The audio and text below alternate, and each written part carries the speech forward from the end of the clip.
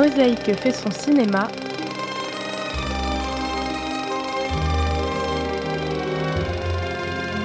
Laurent Le Touzeau.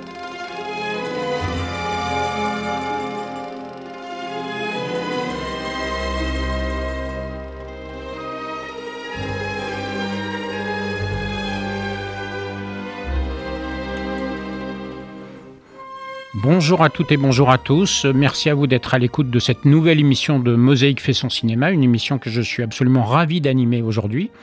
Tout d'abord parce que je suis avec la délicieuse Laurence Lurca. Bonjour Laurence. Bonjour Laurent.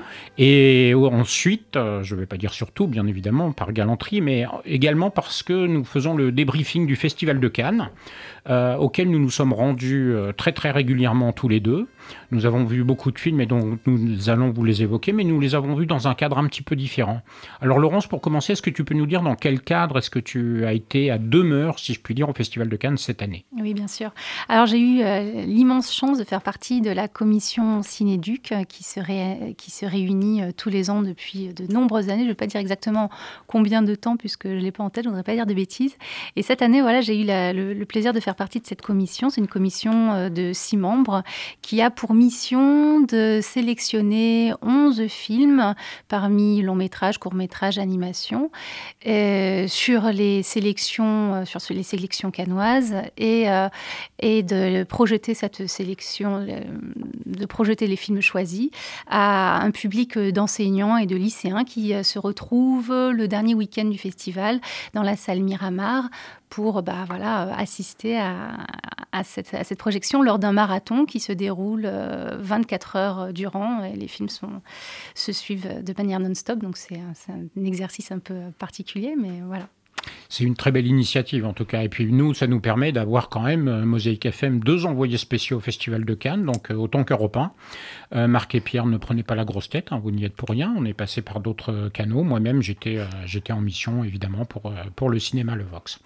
Alors en fait, comme nous n'avons pas vu du tout les mêmes films, parce que nous n'avons pas vu les mêmes catégories, moi je me suis vraiment concentré sur la compétition, et toi tu as vu beaucoup de films de la semaine de la critique et de la quinzaine des réalisateurs. Oui. On a choisi de faire plutôt une articulation géographique, un sommaire géographique, pour pouvoir balayer, s'échanger, se relayer, se passer la parole, etc. Donc on va commencer par la sélection américaine. Alors première chose à dire à propos de la sélection américaine, en tout cas du côté de la compétition, c'était une sélection qui était en net regain par rapport aux années précédentes. Il y avait eu un problème de timing et de calendrier entre le Festival de Cannes et la production hollywoodienne, y compris de qualité, qui fait que les films les années précédentes étaient vraiment pas exceptionnels. Là, il y avait un film de Tarantino, un film de Jarmusch, un film de Malik, un film d'Irasash, donc déjà 4 films en compétition officielle, et puis 4 cinéastes vraiment reconnus. Alors, je n'ai pas vu le film de Tarantino, mais j'ai vu le film de Jim Jarmusch qui était en ouverture. C'est un film qui s'appelle The Dead Don't Die. Petite précision quand même qui est bonne à savoir, c'est que le film qui est sélectionné en ouverture est rarement priorisé pour des raisons véritablement cinématographiques, parce que l'ouverture du Festival de Cannes, c'est aussi et peut-être surtout la montée des marches, et donc il fallait un casting prestigieux, et bien évidemment The Dead Don't Die souscrit superlativement à ce cahier des charges, puisque c'est avec Chloé Sevigny, Bill Murray, Adam Driver, Tom Waits, enfin un casting vraiment absolument 5 étoiles. C'est un film de zombies qui est aussi un film de Jarmusch, donc on reconnaît un petit peu la signature de Jarmusch, avec une espèce d'humour décalé et pince sans rire. C'est l'un des premiers films de Jarmusch qui se déroule également dans l'Amérique profonde.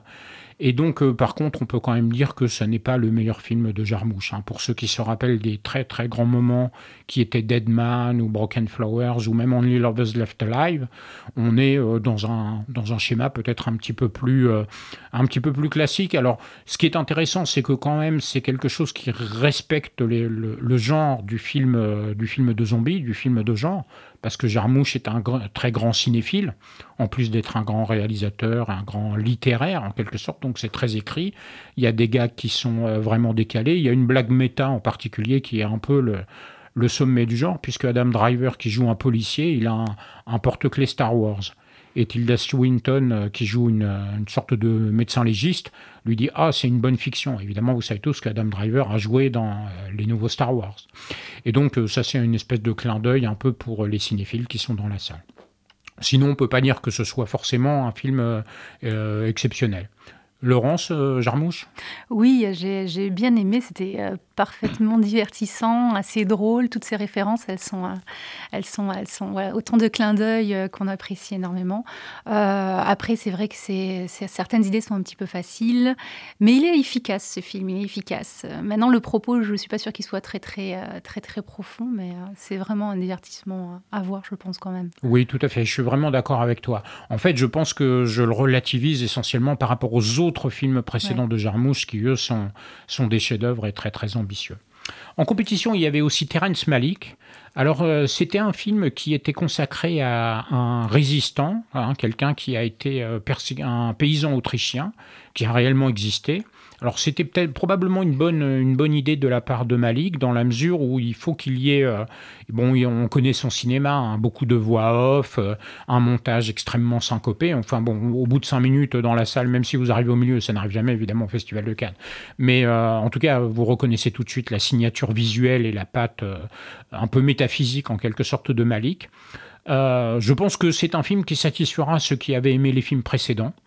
Moi, il y a quelque chose que j'ai un petit peu plus aimé dans ce film-là que les précédents, c'est que la voix off, qui est vraiment très très récurrente chez Malick, je la trouve quand même un tout petit peu moins prétentieuse que dans les films précédents. Hein. Dans les films précédents, c'était la vie, la mort, l'amour. L'ancien prof de philo, bon, qui fait une espèce de dissertation générale sur des images toujours sublimes, hein, de paysages, d'eau qui coule, de champs. Enfin, c'est vraiment un très très grand peintre de la nature, hein, si je puis dire. Et là, il y a un côté un petit peu plus concret là, dans cette histoire, ce couple qui doit lutter contre l'adversité au fur et à mesure que le nazisme gangrène en quelque sorte ce petit village autrichien reculé, mais finalement pas si reculé que ça, et qui va conduire, étant donné que le personnage principal ne veut absolument pas céder, qui va le conduire jusqu'à l'âge du bourreau, en quelque sorte. Donc un film de Malick, finalement malikissime, j'ai envie de dire. Alors toi, tu as vu 2 films qui t'ont particulièrement plu dans d'autres sélections. Oui. Et le premier, c'est The Lighthouse. Et oui, The Lighthouse, dans la caserne des réalisateurs. Voilà, c'est un film de Robert Eggers et c'est un film très surprenant qui, dès la première image, vous emporte dans un univers vraiment particulier. C'est un film noir et blanc, très contrasté, avec une très belle photographie, dans un format carré.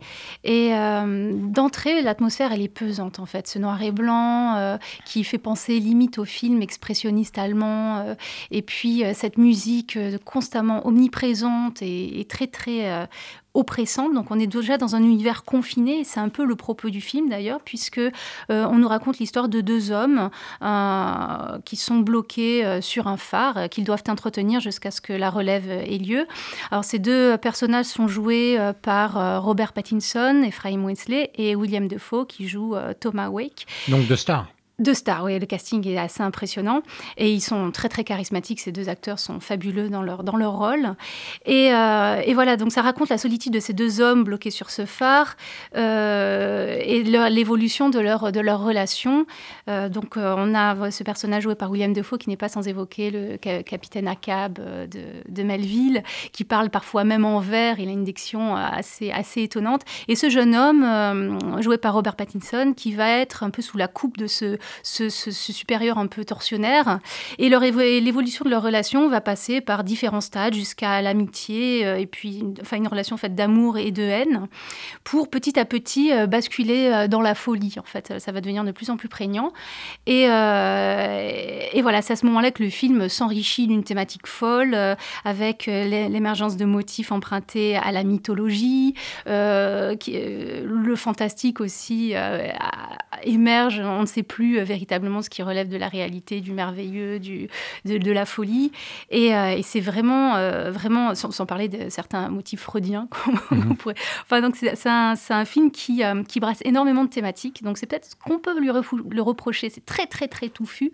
Et ça demande véritablement un temps de digestion, en fait. Mais il vous emporte, ce film. Il est assez incroyable et il demande, je pense, à être vu. Et puis les 2 acteurs sont incroyables incroyable, hein, vraiment souvent filmé en gros plan, ce qui renforce ce côté oppressant. Enfin, c'est un film dont l'atmosphère est vraiment très difficilement descriptible. Faut le voir, en fait, pour le comprendre. En tout cas, tu as donné vraiment envie, hein. Donc, on sera attentif au mois d'octobre, quand il sortira au Vox. Deuxième film qui provient des États-Unis, Give Me Liberty. Alors, Give Me Liberty, de Kirill Mikhanovsky, je crois, voilà, qui raconte l'histoire effrénée d'un jeune chauffeur de taxi. Il doit avoir une vingtaine d'années. Et c'est un taxi un peu particulier. C'est une petite camionnette qu'il conduit et à l'aide de laquelle il convoie des gens qui sont souvent victimes de handicap physique, qui ne peuvent pas se déplacer par eux-mêmes. Et ce jeune homme, il est d'une humanité, d'un altruisme rare. Enfin, ça, c'est un film positif pour le coup, qui entraîne... et puis du coup, il est au service de la communauté dans laquelle il vit et à laquelle il va rendre de nombreux services. Donc tout se passe, enfin pas tout, mais une bonne partie du film se passe dans cette petite camionnette et sur un rythme effréné. Il s'engage par exemple à convoyer une petite troupe de personnes âgées à un enterrement. Et ils sont sur le point d'être en retard et donc du coup c'est une sorte d'épopée folle et très très drôle. Entre-temps, il a quand même des contrats, il doit emmener telle et telle personne à tel et tel endroit. Donc c'est un film qui n'arrête pas, qui est très très rapide. Et voilà, petit à petit, il va rentrer un peu plus dans la vie de ces personnes qu'il ne fait que convoyer. Et c'est un très beau film, très positif, et on s'attache très rapidement à ce personnage. Et aussi très drôle, voilà, faut le souligner, parce qu'il y a plein de petites scènes très chouettes. Donc une belle sélection américaine, à la fois en compétition, et puis donc là, on était sur la quinzaine des réalisateurs. On va passer au cinéma français avec beaucoup de satisfaction également, du côté du cinéma français. Donc moi, du côté de la compétition, j'étais très content parce que la sélection 2018 était tout simplement misérable et même incompréhensible, alors que là, c'était vraiment très très bien.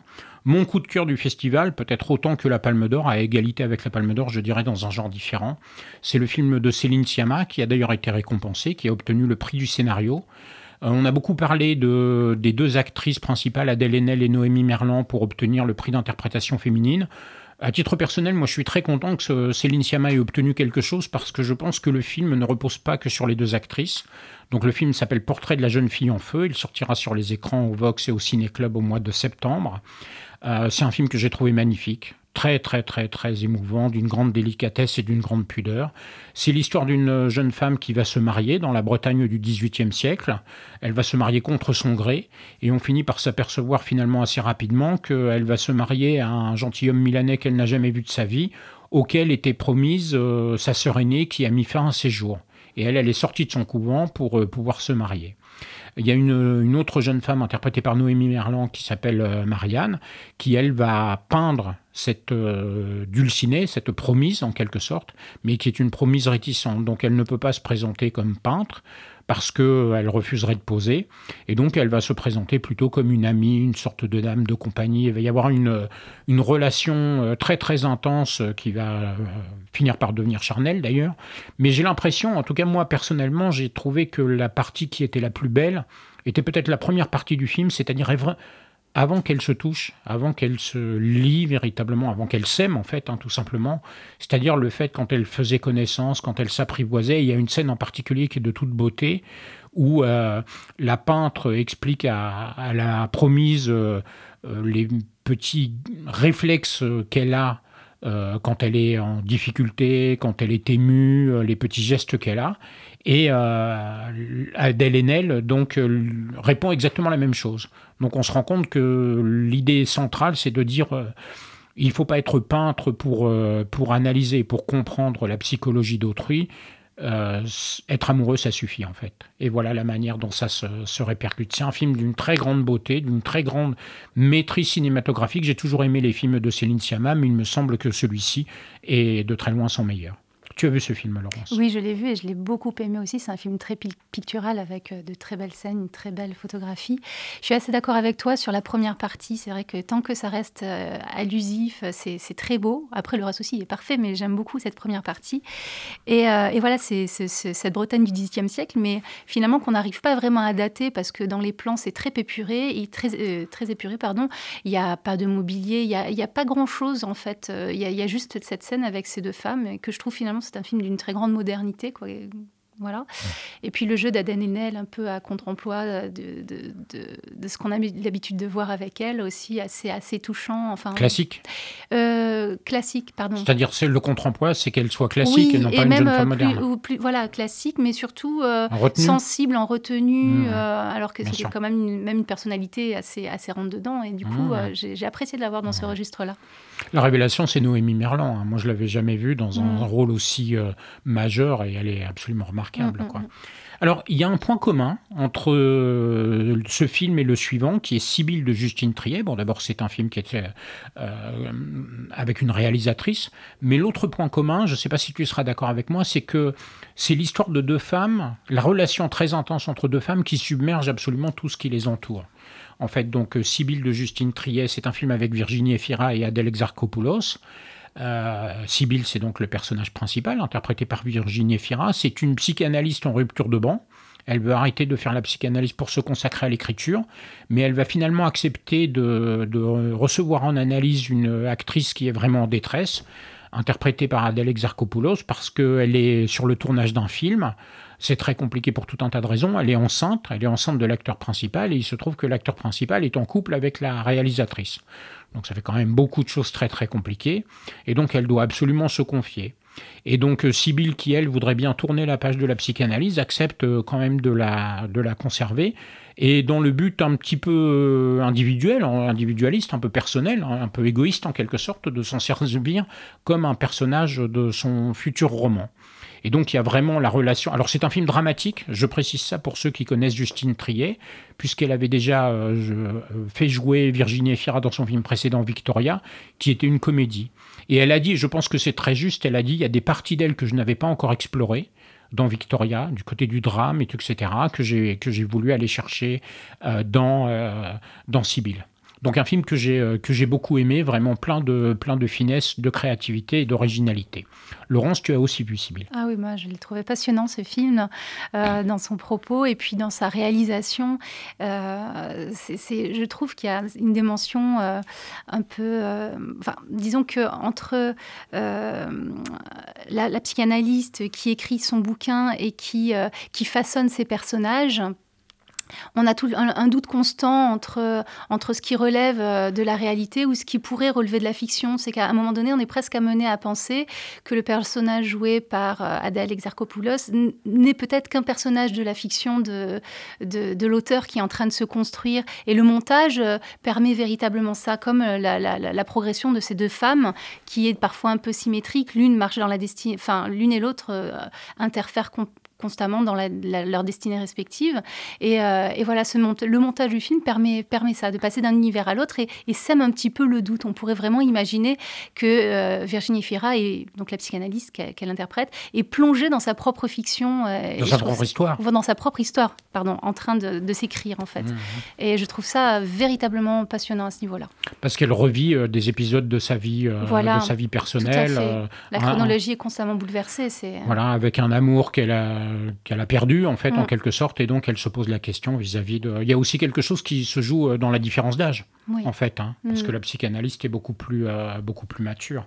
Très bien, écoute, un film qu'on a beaucoup aimé tous les deux. Dernier film, pas le dernier, mais le dernier dont je vais parler, c'est le film de Lajli qui s'appelle Les Misérables. Donc c'est un film qui a obtenu ex aequo le prix du jury, un prix mérité. C'est un banlieue film, un film qui se déroule en banlieue à l'heure actuelle, très très rythmé. Très documenté également. Le réalisateur a fait du cop-watching, donc il est rentré caméra au point, vidéo au point plus exactement, dans des voitures de police pour voir un petit peu comment est-ce que se passaient les rondes dans les banlieues. Et c'est un film qui est aussi notable par son absence de manichéisme. C'est-à-dire qu'en gros, vous avez à peu près 4 pôles. La police, puisqu'on voit tout le film est vu à l'intérieur par le regard d'un jeune inspecteur de police qui vient en région parisienne pour des raisons familiales, mais qui vient d'une zone, on va dire, beaucoup plus protégée, beaucoup moins dure. Et puis donc, il va démontrer un peu un regard ingénu sur le comportement de ses congénères, de ses condisciples, de ses collègues, en quelque sorte policiers. Il y a évidemment les délinquants de l'autre côté, il y a les jeunes désœuvrés qui sont une partie importante des protagonistes, et puis il y a aussi les frères musulmans qui essayent de faire une espèce d'encadrement, mais qui correspond aussi à de l'endoctrinement. C'est un film qui est complètement dénué de manichéisme, et c'est vraiment une belle réussite. Donc, toi, tu as plusieurs films français qui t'ont séduit. Donc, on va s'attarder un petit peu longuement sur les premiers, peut-être aller un petit peu plus rapidement sur les suivants, si tu le veux bien. Voilà, on va faire ça. Donc, celui que j'ai retenu s'intitule Les héros ne meurent jamais, un film de Aude-Léa Rapin, présenté dans La Quinzaine, très belle sélection, La Quinzaine, et qui raconte l'histoire d'un jeune homme, Joachim, joué par Jonathan Cousinier, qui témoigne, c'est le premier plan, qui témoigne face caméra d'une histoire qu'il a vécue, d'une aventure qu'il a vécue récemment.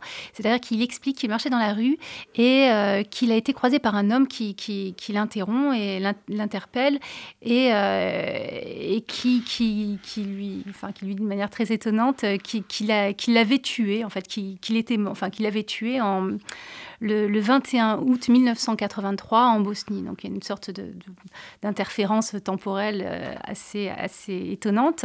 Mais il se trouve que cette date qu'on lui donne, c'est sa date de naissance à lui. Donc, il y a cette aventure se charge de fantastique. Et ce jeune homme décide de partir à la recherche de cet homme et de remonter le temps et d'entamer un voyage vers la Bosnie pour savoir qui était ce soldat qui est mort le jour où lui-même est venu au monde.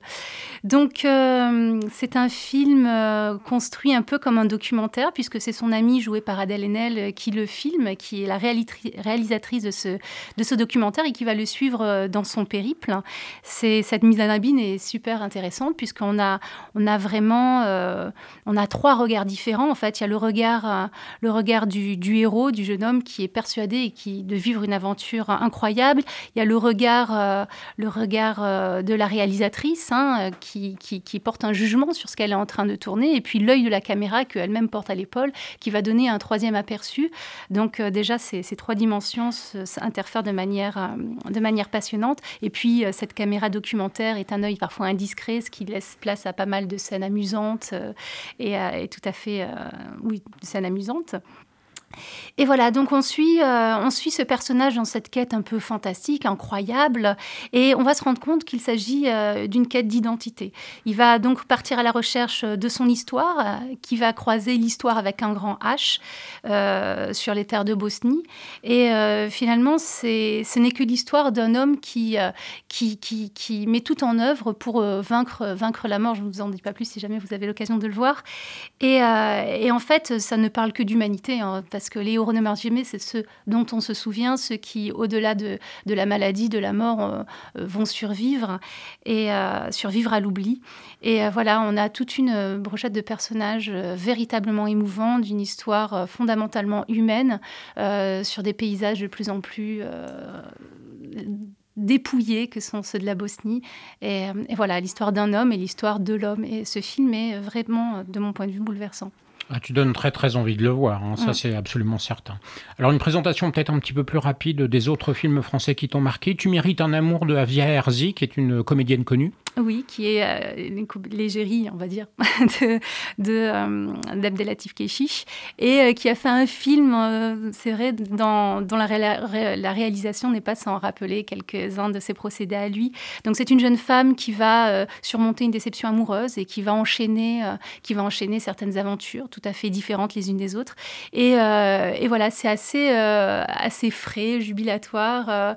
Pareil, elle laisse dérouler des scènes de dialogue qui sont souvent très drôles et criants de naturel et de vérité.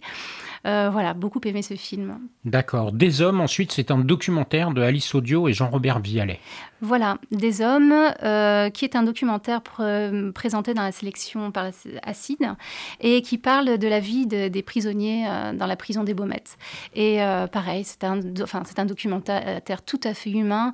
On va suivre comme ça plusieurs destinées, plusieurs rapports à la prison, plusieurs types de résolution, plusieurs volontés, jusqu'à des témoignages assez touchants. Un homme avoue face caméra que finalement, il est récidiviste, c'est finalement que pour attirer l'attention de sa mère, puisqu'il n'a des nouvelles, comme elle est policière, il n'a des nouvelles que quand il est incarcéré. Donc il y a plein de petites aventures comme ça qui sont très touchantes. On passe à côté de tout misérabilisme et je trouve que c'est un très beau documentaire. On revient à la quinzaine des réalisateurs pour un film de Lech Kowalski qui s'appelle « On va tout péter ». Oui.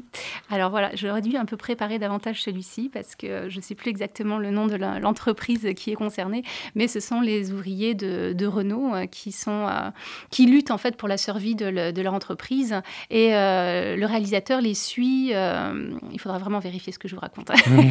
C'est un documentaire ? Oui, c'est un documentaire. Et on les suit dans leur lutte. Ils essaient absolument d'être entendus. Donc, ils luttent pour qu'on les écoute. Et c'est assez bouleversant de voir ces hommes qui sont des figures tout à fait sympathiques, quels qu'ils soient, lutter contre plein de choses qu'ils ne maîtrisent pas. Et voilà, ce documentaire raconte cette lutte et elle est tout à fait prenante. On les suit d'étape en étape. C'est un combat qui n'est pas terminé. Il faut savoir qu'ils étaient à Cannes et qu'ils ont défilé devant le Palais des Festivals le jour de la diffusion de leur film, enfin du film dans lequel ils jouaient. Donc voilà, le combat continue et c'est un film qui raconte plein de choses étonnantes et inacceptables à voir. C'est un film qui n'est pas sans lien avec le précédent, si je ne dis pas de sottises, un documentaire aussi sur une situation sociale assez dure. Oui, on peut dire les choses comme ça, sauf que c'est traité avec peut-être plus d'humour. Lech Kowalski, voilà, il y a vraiment des personnages. Ou en couleur. Exactement, ou en couleur, tout à Très fait. Bien. Les deux derniers, on va peut-être les prendre ensemble parce qu'ils ont probablement quelques parenthèses. Ce sont d'abord des réalisateurs connus, Quentin Dupieux et Bertrand Bonello. Donc tu as vu Le Dain qui faisait l'ouverture de la quinzaine des réalisateurs, je crois. Et Bonello, c'était Zombie Child, excuse-moi. Ouais, alors deux films dont les registres sont complètement différents. Alors Le Dain de Quentin Dupieux, le synopsis, je pourrais me limiter à ça, qui est quand même assez incroyable. Vous avez un personnage qui est un peu égaré dans la nature, on le sait, on découvre qu'il vient de mettre terme, enfin qu'il sort d'une relation amoureuse, et il va focaliser toute son attention sur un blouson en daim, avec des franges un peu western, qu'il va acheter 7 000 €. Alors déjà, le propos, c'est assez étonnant. Et il va porter ce blouson. Il faut savoir que le vendeur, pour le coup, lui offre une petite caméra numérique. Et là, on va retrouver un motif quand même de Quentin Dupieux, la mise en abîme de la création et de la réalisation. Et cet homme, fou de son blouson, joué par Jean Dujardin, va se mettre en tête d'être le seul à porter des blousons. Donc, il va faire en sorte de kidnapper, puisque c'est un peu ça, tous les blousons. Et il prend pour excuse le cinéma, il se fait passer pour un réalisateur. Il fait tourner les personnes, les rémunère et emporte très rapidement les blousons qu'il a enfermés dans le coffre de sa voiture. Donc, ça commence de manière un petit peu amusante et complètement absurde. Et puis, ça va évoluer petit à petit il va sombrer dans la folie. Et le duo entre donc lui et son blouson, puisqu'il va s'établir un dialogue complètement fou entre deux, et très très drôle. Et en plus de l'absurde propre à Quentin Dupieux, il y a une espèce d'image un petit peu vintage dans les couleurs, dans la construction qui est aussi vraiment parfaite. Moi, j'ai beaucoup aimé Le Dain. Moi, j'ai aussi un blouson en daim, mais enfin, je ne lui parle pas et il ne me répond pas. Je l'aime beaucoup, mais ça va, c'est pas si grave. Zombie Child de Bonello. Alors, qui a beaucoup partagé Zombie Child par rapport à l'expérience que j'en ai eue. Moi, je l'ai beaucoup aimé. Et c'est un film sur les zombies. Ils étaient nombreux. Enfin, il y en avait quelques-uns autour des zombies ou alors le thème fantastique, voilà, par exemple. Mais là, il prend vraiment le contrepoint du zombie et il l'aborde sous le thème ethnologique, sociologique. En fait, il remonte à Haïti et à la tradition. Enfin, c'est pas une tradition, mais aux croyances traditionnelles. Et voilà, donc le film est très intéressant dans son montage, puisqu'il y a deux espaces-temps qui interfèrent. Le premier se passe à Haïti, où on voit ces zombies, c'est-à-dire ces hommes qu'on déterre pour faire travailler comme esclaves sur les terres. Et l'autre se passe dans le lycée de la Légion d'honneur, où on suit un groupe de filles, alors beaucoup plus léger, c'est souvent ce qui a pu désarçonner, un groupe de filles qui créent leur petite sororité. Et au cœur de cette sororité, il y a cette jeune fille dont le prénom m'échappe, mais qui est la descendante d'un zombie haïtien, et qui va du coup leur raconter son histoire. Et donc, à un moment donné, le montage va faire en sorte que ces deux espaces-temps se resserrent jusqu'à une scène finale assez impressionnante. Et voilà, c'est un très bon film. Et moi qui aime bien Bertrand Bonello, j'y retrouve quelques motifs. Et non, je ne le dédie pas, ce film. Il est vraiment très bon à voir. Alors, ce film, petite information qui peut intéresser les auditeurs et les auditrices de Mosaique fait son cinéma, il sera très très prochainement au Vox, dans la mesure où il est programmé dans les sorties nationales du mois de juin. En tout cas, le bilan global, c'est que toutes catégories confondues, on avait quand même une très belle sélection française cette année avec pas mal de pépites.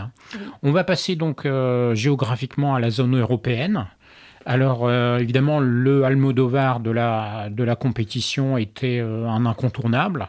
Il faut savoir que c'était un des films qui était préféré par les festivaliers et aussi la critique, et de manière probablement assez injuste, il est ressorti sans rien au palmarès, alors qu'on pensait que c'était un concurrent sérieux pour la Palme d'Or et au moins pour le Grand Prix du jury. Certes, Antonio Banderas a eu le prix d'interprétation masculine, mais enfin, Almodovar n'a rien eu. C'est vraiment le grand maudit du Festival de Cannes. Et en même temps, je dirais que peut-être dans une certaine mesure, c'est peut-être pas si grave, parce que ça ne nous empêchera pas d'apprécier son film. C'est un film apaisé et réconcilié. C'est aussi le plus autobiographique de ses films, puisque c'est l'histoire d'un cinéaste assez âgé qui va se réconcilier avec l'acteur de son film, avec lequel il s'était fâché il y a très très longtemps. Donc c'est à la fois une dimension autobiographique et puis aussi un côté un petit peu bienveillant, réconcilié, apaisé. Et il y avait une festivalière à Cannes qui m'a dit, et j'ai trouvé que cette remarque était quand même assez judicieuse, que c'est peut-être ce qui manquait. C'est-à-dire que le côté acide, méchant, un peu teigneux en quelque sorte de Almodovar, c'est peut-être un petit peu ce qui lui manquait par rapport à ce film, qui est un film d'une très grande maîtrise, évidemment, comme toujours Almodovar, et d'une très belle qualité, d'une très grande direction d'acteur également. Tu l'as vu, le Almodovar, Laurence? Oui, je te rejoins en tout point. Après, il reste l'image d'Almodovar qui est magnifique, vraiment très colorée, très construite, dans les détails. Alors souvent, on est happé par les décors qui harmonisent le tout. Mais je suis d'accord, c'est vrai que oui, on peut dire un film apaisé. Rester sur cette note positive, c'est bien aussi. Oui, absolument. Alors, dans les autres films qui ont été récompensés justement du prix d'interprétation féminine, pour faire pendant en quelque sorte au prix d'interprétation masculine attribué à Antonio Banderas, c'est Emily Beecham qui l'a eu, à la surprise un petit peu générale, il faut bien le dire, pour Little Joe, qui est un film en langue anglaise, mais de l'Autrichienne Jessica Hausner, la réalisatrice de Amour fou. Moi, c'est un film que j'ai beaucoup aimé. Il a vraiment divisé les festivaliers, mais moi j'ai beaucoup aimé ce film. C'est une dystopie un petit peu grinçante. Donc Emily Beecham est une phytogénéticienne de très très haut niveau. C'est aussi une mère célibataire, donc elle élève toute seule un petit garçon, elle est séparée de son père, un petit garçon de 12 ans qui s'appelle Joe. Et dans son métier, elle a créé une plante qui rend heureux, qu'elle a appelée, elle, Little Joe. Mais simplement, cette plante ne peut pas se reproduire. Elle a été bloquée en quelque sorte dans sa croissance par Emily Beecham qui s'appelle Alice, un clin d'œil probablement volontaire à Alice au Pays des Merveilles. Et en fait, on va se rendre compte que les humains qui inhalent son parfum, donc Alice n'est pas dans ce cas, mais presque tous les autres le sont, en particulier son fils, et puis aussi son plus proche collaborateur, qui est un tout petit peu amoureux d'elle, interprété par Ben Whishaw, vont se mettre en tête de la protéger, la plante, contre tout ce qui pourrait lui nuire. Et donc de changer véritablement le comportement. Ça commence avec le comportement d'un chien, le chien d'une de ses collaboratrices, qui va être complètement changé, complètement différent. C'est un film, vous aimerez ce film si vous aimez les films de Yorgos Lanthimos. C'est vraiment, c'est très kubrickien dans la mise en scène. Il y a vraiment des hommages qui sont directs, il y a une musique grinçante, et puis c'est une dystopie, c'est le monde d'aujourd'hui.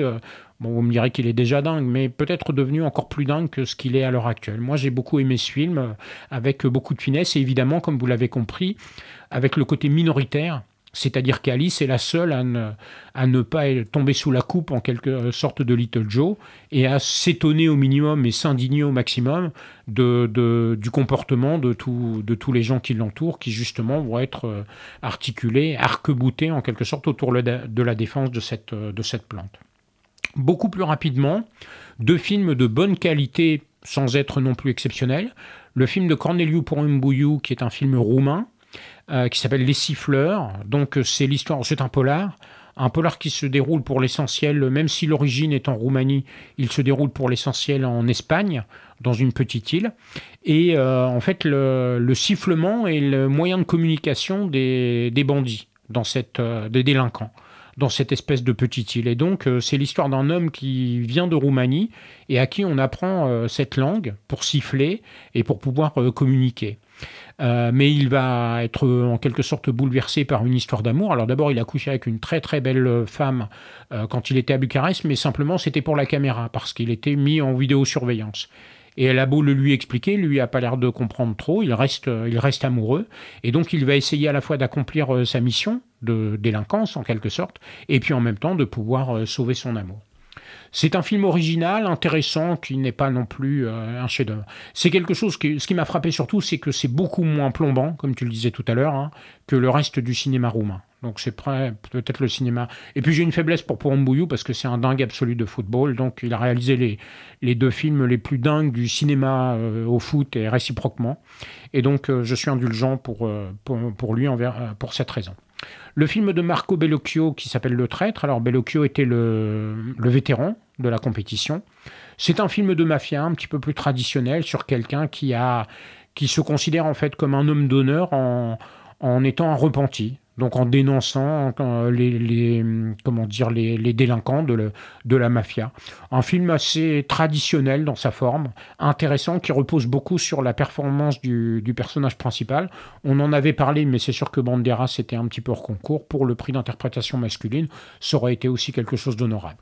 Un bon Bellocchio, un bon film de mafia, mais pas non plus forcément révolutionnaire.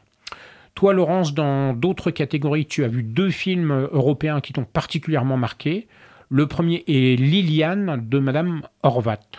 Oui, Liliane de Madame Horvath, qui est un film autrichien et qui parle de l'histoire vraie d'une jeune femme qui a décidé de traverser les États-Unis pour rentrer en Russie, son pays natal, à pied. Alors le film s'ouvre sur un refus. Liliane participe à un casting pour être actrice dans un film porno. Et elle ne correspond pas au profil, peut-être tant mieux pour elle, sans doute.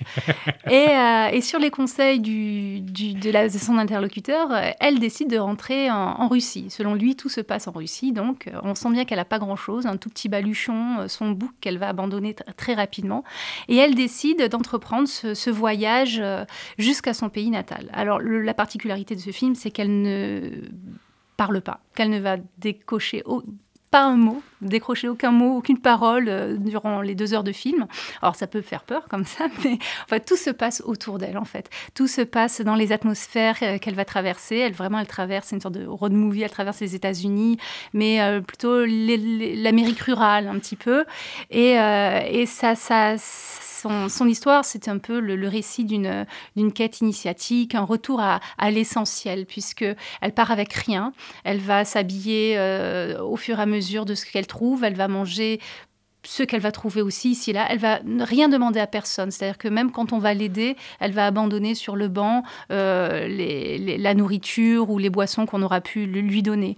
Et cette femme, qui est une très jolie femme, une très belle actrice, petit à petit va abandonner tout ce qui faisait sa féminité. Donc on voit, elle est de moins en moins soignée forcément. Et elle va se rapprocher de plus en plus d'une nature essentielle. Donc on a des paysages magnifiques, les paysages américains filmés de manière magnifique, mais c'est aussi des paysages qui vont lui être des paysages sauvages qui vont lui être fatals. Et c'est un road movie assez intéressant, assez passionnant, je trouve. C'est ce genre de film qui vous surprennent à la première fois que vous le voyez, et puis que vous mettez du temps à digérer, sur lequel vous revenez, et qui vous laisse une impression durable. Donc voilà, Liliane. Est-ce que l'année dernière, Laurence, tu avais vu un film que j'avais présenté au Ciné-Club qui s'appelait La tendre indifférence du monde ? Ah non. Parce que ça me fait penser un petit peu à ça. D'abord, je voudrais m'excuser auprès de Madame Horvath, qui est plutôt monsieur, puisque son prénom est Andreas, donc je suis vraiment désolé de cette gaffe. Je t'ai suivi. Alors, je me suis glément, même quand je dis des bêtises, bravo. And Then We Dance, c'est un film de Levan Akin qui est, me semble-t-il, un film géorgien. Tout à fait, présenté encore à la quinzaine. Et alors, pareil, c'est un film qui a remporté tous les suffrages. Hein. On l'aime d'entrée. Alors, ça se passe dans le milieu de la danse georgienne, qui est une danse traditionnelle ancestrale qui se pratique, qui est une danse très rigoureuse, très chorégraphiée, très masculine. D'ailleurs, le costume de scène, c'est une tenue militaire avec cartouchière, dague, poignard à la taille. Ils portent même des bottes, mais suffisamment souples pour permettre aux danseurs de faire des pointes. Et il se trouve qu'on va suivre la destinée d'un jeune danseur terriblement émouvant. Et son ouverture, petit à petit, disons qu'il va s'avérer qu'il tombe amoureux d'un autre danseur. Donc on va assister à l'émergence de cette histoire d'amour entre deux hommes dans un milieu qui ne permet absolument pas ça. Donc tout est filmé avec énormément de sensibilité, de pudeur. C'est une histoire qui vous entraîne. Et puis la réalisation est vraiment accompagne le film de manière étonnante. Il suffit juste de voir comment sont filmés les passages dansés, qui sont, le réalisateur en transmet toute la dynamique, toute la fièvre, toute la richesse jusqu'à la scène finale, qui elle aussi est filmée de manière magistrale et qui vous emporte dans l'émotion. C'est un film très très rythmé, dont la bande originale est vraiment très riche et très belle. On passe de morceaux de musique très modernes, on passe de scènes en boîte de nuit à des chants georgiens bouleversants aussi. Et ça illustre bien la position de ce personnage, ce jeune héros qui est à la frontière de la tradition, de la modernité et qui lutte contre ce qu'on tente de lui imposer et qui va s'affranchir petit à petit du joug de tout cela. Et son ouverture finale est vraiment bouleversante. Voilà. Alors, un de tes coups de cœur, donc Levan Akin and Van We Dance, et je pense que ça fera très certainement un très bon Ciné Pride à l'automne. Et donc, on salue Alizé au passage, notre amie Alizé. On va passer maintenant à l'Asie. Alors l'Asie, évidemment, le premier film auquel vous avez tous pensé, chers auditeurs, c'est le film de Bong Joon-ho, puisqu'il a obtenu la Palme d'Or, Parasite, et qu'il va sortir sur les écrans très très prochainement. Il sort le 19 au Vox, et je fais d'ailleurs un ciné-club un peu exceptionnel le mercredi de la sortie, précisément parce que je l'ai vu à Cannes. Donc on vous donne tous rendez-vous le mercredi 19 juin à 20h pour voir ce film, d'autant plus que c'est un film absolument sensationnel. Je parlais d'Almodovar tout à l'heure, mais autant il y avait des partisans d'Almodovar pour la Palme d'Or qui étaient probablement plus sur l'ensemble de son œuvre que sur ce film Douleur et gloire, autant c'est une Palme d'Or 1000 fois méritée. C'est un film absolument sensationnel, c'est un film qui a vraiment dominé la compétition, je dirais. C'est mon deuxième coup de cœur avec Portrait de la jeune fille en feu, mais c'est un film qui est aussi plus dingue, je dirais, que Portrait de la jeune fille en feu. Si on veut le comparer à quelque chose, il me semble que le seul point de comparaison dans la cinéphilie moderne et contemporaine, c'est un autre film coréen de Park Chan-wook qui s'appelle Old Boy. C'est une dinguerie qui ressemble un petit peu à Old Boy, mais la vraie différence, c'est que c'est beaucoup, beaucoup plus drôle. C'est un film qui est très, très, très drôle. Alors l'histoire, c'est en fait une famille riche et une famille pauvre, et le fils de la famille pauvre va réussir à s'incruster en quelque sorte dans la famille riche pour donner des cours d'anglais à la fille. Il y a en plus une espèce de petite idylle qui va s'esquisser entre les deux, mais il ne va pas s'en tenir là, c'est-à-dire qu'il va réussir à faire recruter, évidemment de manière clandestine et anonyme, tout le reste de sa famille. Donc sa sœur va devenir professeur de dessin du petit génie de la famille. Bon, le petit génie, il dessine n'importe quoi, mais la mère est en adoration devant son petit dernier, donc il a 9 ans. Il va falloir chercher un chauffeur aussi pour d'autres raisons. Bon, c'est le père qui va être pistonné, si je puis dire. Encore une fois, sans dire son nom. Et même la mère va finir par être embauchée comme gouvernante. Donc à la fin... Je dirais qu'à la fin de la première partie du film, qui est déjà assez dingue, vous avez les quatre protagonistes de la famille riche, et puis les 4 de la famille pauvre qui se sont incrustés en quelque sorte à leur service pour travailler. Et en fait, la lutte des classes, c'est une préoccupation toujours de Bong Joon-ho. C'est absolument omniprésent dans Snowpiercer, par exemple, qui est un film de science-fiction très très intelligent qui est articulé sur la lutte des classes. Et donc, ça va devenir un petit peu le thème de plus en plus obsessif et de plus en plus grinçant de cette disparité sociale. Donc c'est un film qui est bourré de rebondissements absolument inattendus Et encore une fois, très très très drôle, ce qui n'est pas toujours le cas pour une Palme d'Or. C'est vraiment un film absolument sensationnel que je vous recommande. Nettement plus, je dirais, que les 2 films chinois que j'ai pu voir, donc un qui était en compétition et l'autre qui était à un certain regard. Donc il y avait Le Lac des oies sauvages de Diao Yinan, une sorte de polar, une fuite en quelque sorte à travers la Chine. Donc assez moderne, hein. Diao Yinan, il fait partie de ces jeunes réalisateurs chinois cinéphiles, donc nourris de Scorsese, de Palma, de cinéma américain. Donc très très bon maniement de caméra, cadrage, etc. Très bon sens du rythme. Et en même temps, une histoire quand même, bon, je dirais qu'on a déjà vu. Summer of Fengsha, qui était dans la catégorie Un certain regard de Zhu Feng, j'ai trouvé que c'était beaucoup plus réussi, maîtrisé, beaucoup plus original, avec une belle histoire d'amour impossible entre 2 protagonistes qui sont en fuite, l'un délinquant qui doit s'enfuir, et puis sa nouvelle petite amie, en quelque sorte on peut dire, alors qu'il est toujours amoureux de sa femme, donc il y a une histoire sentimentale qui se greffe un petit peu là-dessus. Bon, enfin, le film vraiment à recommander entre tous dans cette petite partie Asie du Festival de Cannes, pour moi, c'est évidemment Parasite de Bong Joon-ho. Toi, tu as vu First Love Oui, c'est un film japonais de Takashi Miike et qui raconte l'histoire un petit peu folle de Léo, un jeune boxeur qui vient de se découvrir une tumeur au cerveau qui semble le condamner, de Monica, une call girl toxicomane vierge, il faut préciser, Ça fait beaucoup. Oui, qui appartient, en fait, qui a été laissée comme legs par son père qui a des dettes, donc elle est censée éponger les dettes de son père en vendant son corps. Et finalement, elle finit par s'enfuir et elle va être aidée dans sa course par Léo.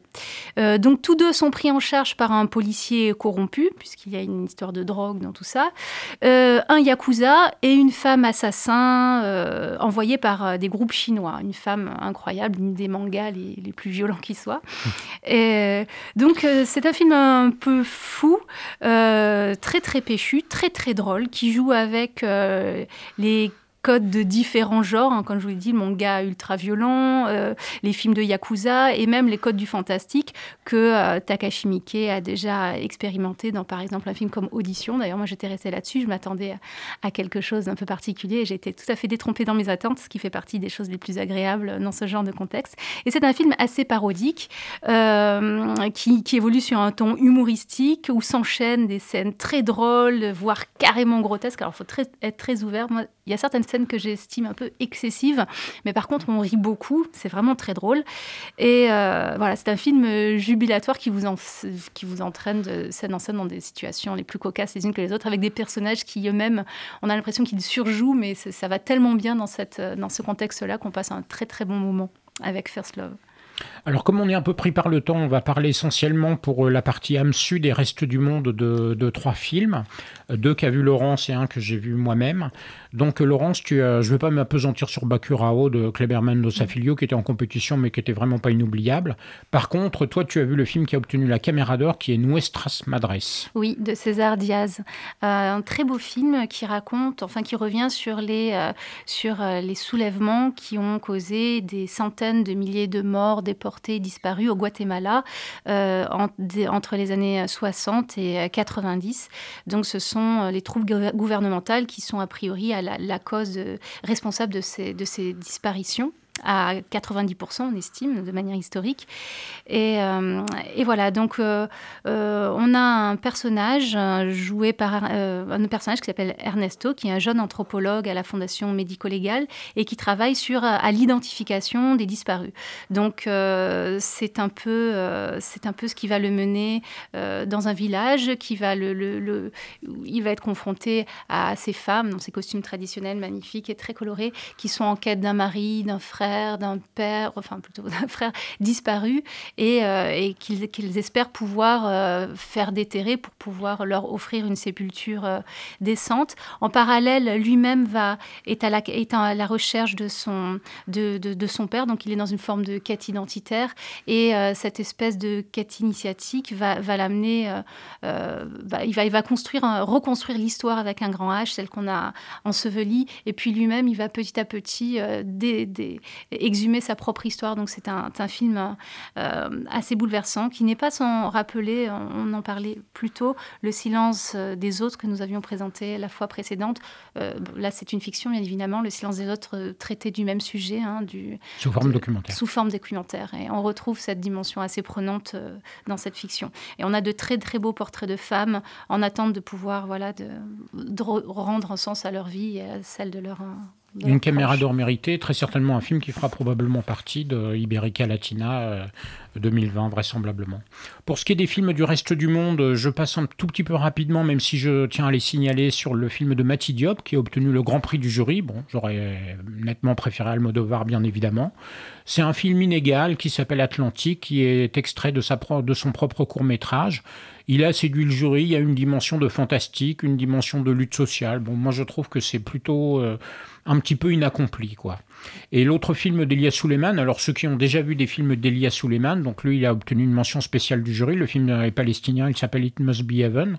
Donc c'est un film à sketch, donc des espèces de petites séquences, la plupart se déroulent à Paris, il y en a quelques-unes qui se déroulent à New York. Et puis Elia Suleiman est toujours dans son rôle de Buster Keaton, absolument impassible, alors qu'il se passe des choses toujours drôlatiques et en tout cas étonnantes autour de lui.